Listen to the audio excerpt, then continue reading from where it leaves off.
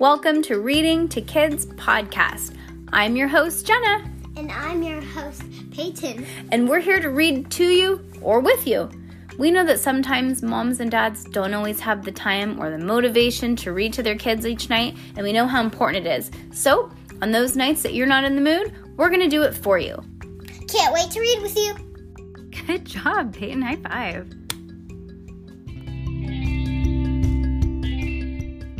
Okay, welcome to our Roald Dahl series, and we are reading, Peyton. What are we reading?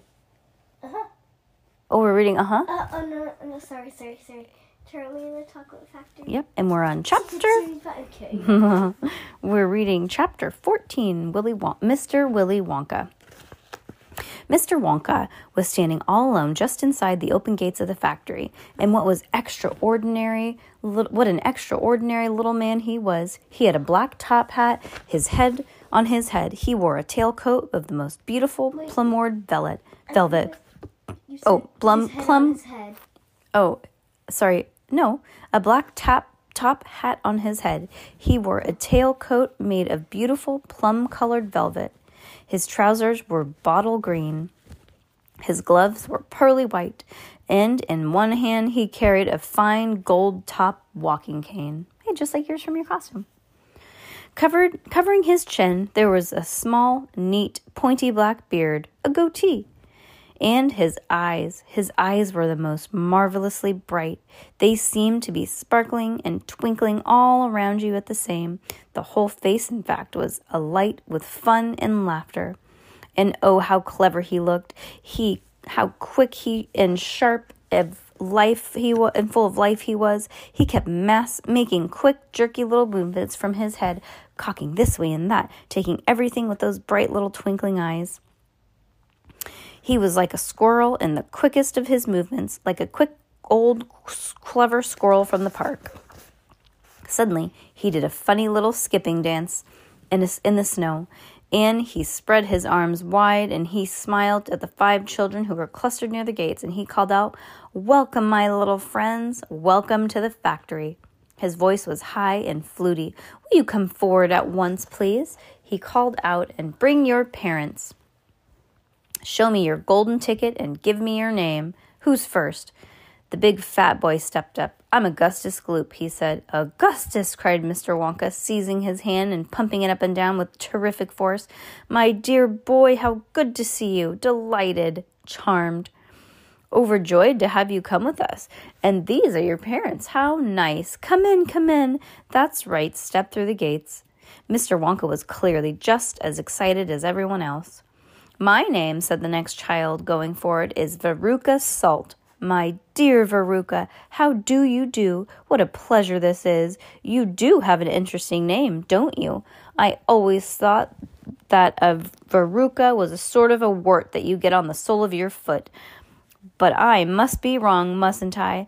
How pretty you look in that lovely mink coat. I'm so glad you could come. Dear me, is this going to be such an exciting day? I do hope you enjoy it. I'm sure you will. I know you will. Your father, how are you, Mr. Salt and Mrs. Salt? Overjoyed to see you. Yes, the ticket quite in order. Please go in." The next 2 children, Violet Beauregard and Mike Teavee, came forward to have their tickets examined, then have their arms practically pumped off their shoulders by the energetic Mr. Wonka. And at last of all, the small, nervous voice whispered, "Charlie Bucket." "Charlie!" cried Mr. Wonka. Well, so there you are. You're the one who found the ticket only yesterday, aren't you?" Yes, I read all about it in this morning's paper. Just in time, my dear boy. I am so glad. I'm so happy for you. And this, your grandfather? Delighted to meet you, sir. Overjoyed, enraptured, enchanted. All right, excellent. Is everybody in now? 5 children. Yes, good. Now, will you please follow me? Our tour is about to begin, but do keep together. Please don't wander off by yourselves. I shouldn't like to lose any of you at this stage of the proceedings. Oh, dear me, no. Charlie glanced back over his shoulders and saw the great iron entrance gates slowly closing behind him. The crowds on the outside were pushing and shouting. Charlie took a last look at them. Then the gates closed with a clang, and all sight of the outside world disappeared. "Here we are," cried Mr. Wonka, trotting along the front of the group. "Through this big red door, please. That's right. It's nice and warm inside. I have to keep it warm inside because of the factory workers. My workers are used to extremely hot climates. They can't stand the cold. They'd perish if they went outdoors in this weather. They'd freeze to death." "But who are these workers? Who are these workers?" shouted Augustus Gloop. "All in good time, my dear boy," said Mr. Wonka, smiling at Augustus. "Be patient. You shall see everything as we go along." "Are all of you inside? Good. Would you mind closing the door? Thank you." Charlie Bucket found himself standing in a long corridor that stretched away in front of him. As he could see, the corridor was wide. The corridor was so wide that a car could easily have been driven along it. The walls were pale pink, and the lighting was soft and pleasant. "How lovely and warm," whispered Charlie. "I know. What a marvelous smell," answered Grandpa Joe, taking a long, deep sniff.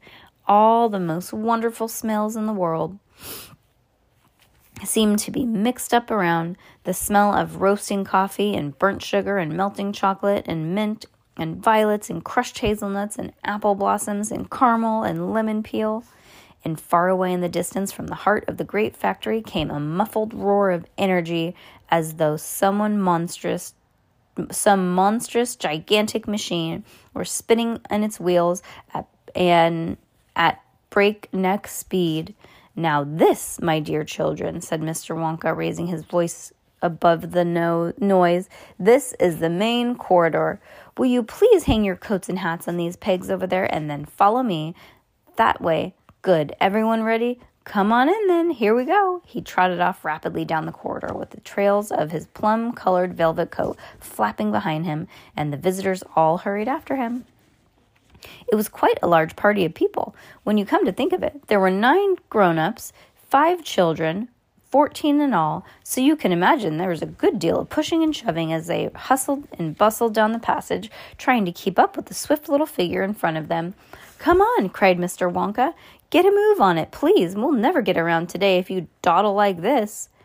Soon he turned right off of the main corridor into another slightly narrowed passage. Then he turned left, then left again, then right, then left, then right, then right, then left.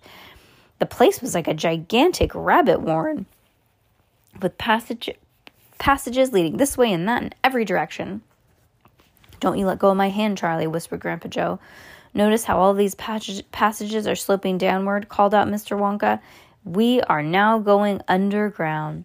All of the most important rooms in my factory are deep below the surface." "Why is that?" somebody asked. "There wouldn't be nearly enough space on top to see on top, Mr. Willy Wonka," answered Mr. Willy Wonka. "These rooms you are going to see are enormous. They're larger than a football field. No building in the world would be big enough to house them. But down here, underneath the ground, I've got all the space I want. There's no limit, as long as I hollow it out." Mr. Wonka turned right, then left, then he turned right again. The passages were sloping steeper and steeper and steeper downhill. Then, suddenly, Mr. Wonka stopped. In front of him, there was a shiny metal door. The party crowded around. On the door, in large letter, it said, what does that say? The chocolate room. Ooh, they're going to the chocolate room. That'd be so cool, huh? Yeah. So cool.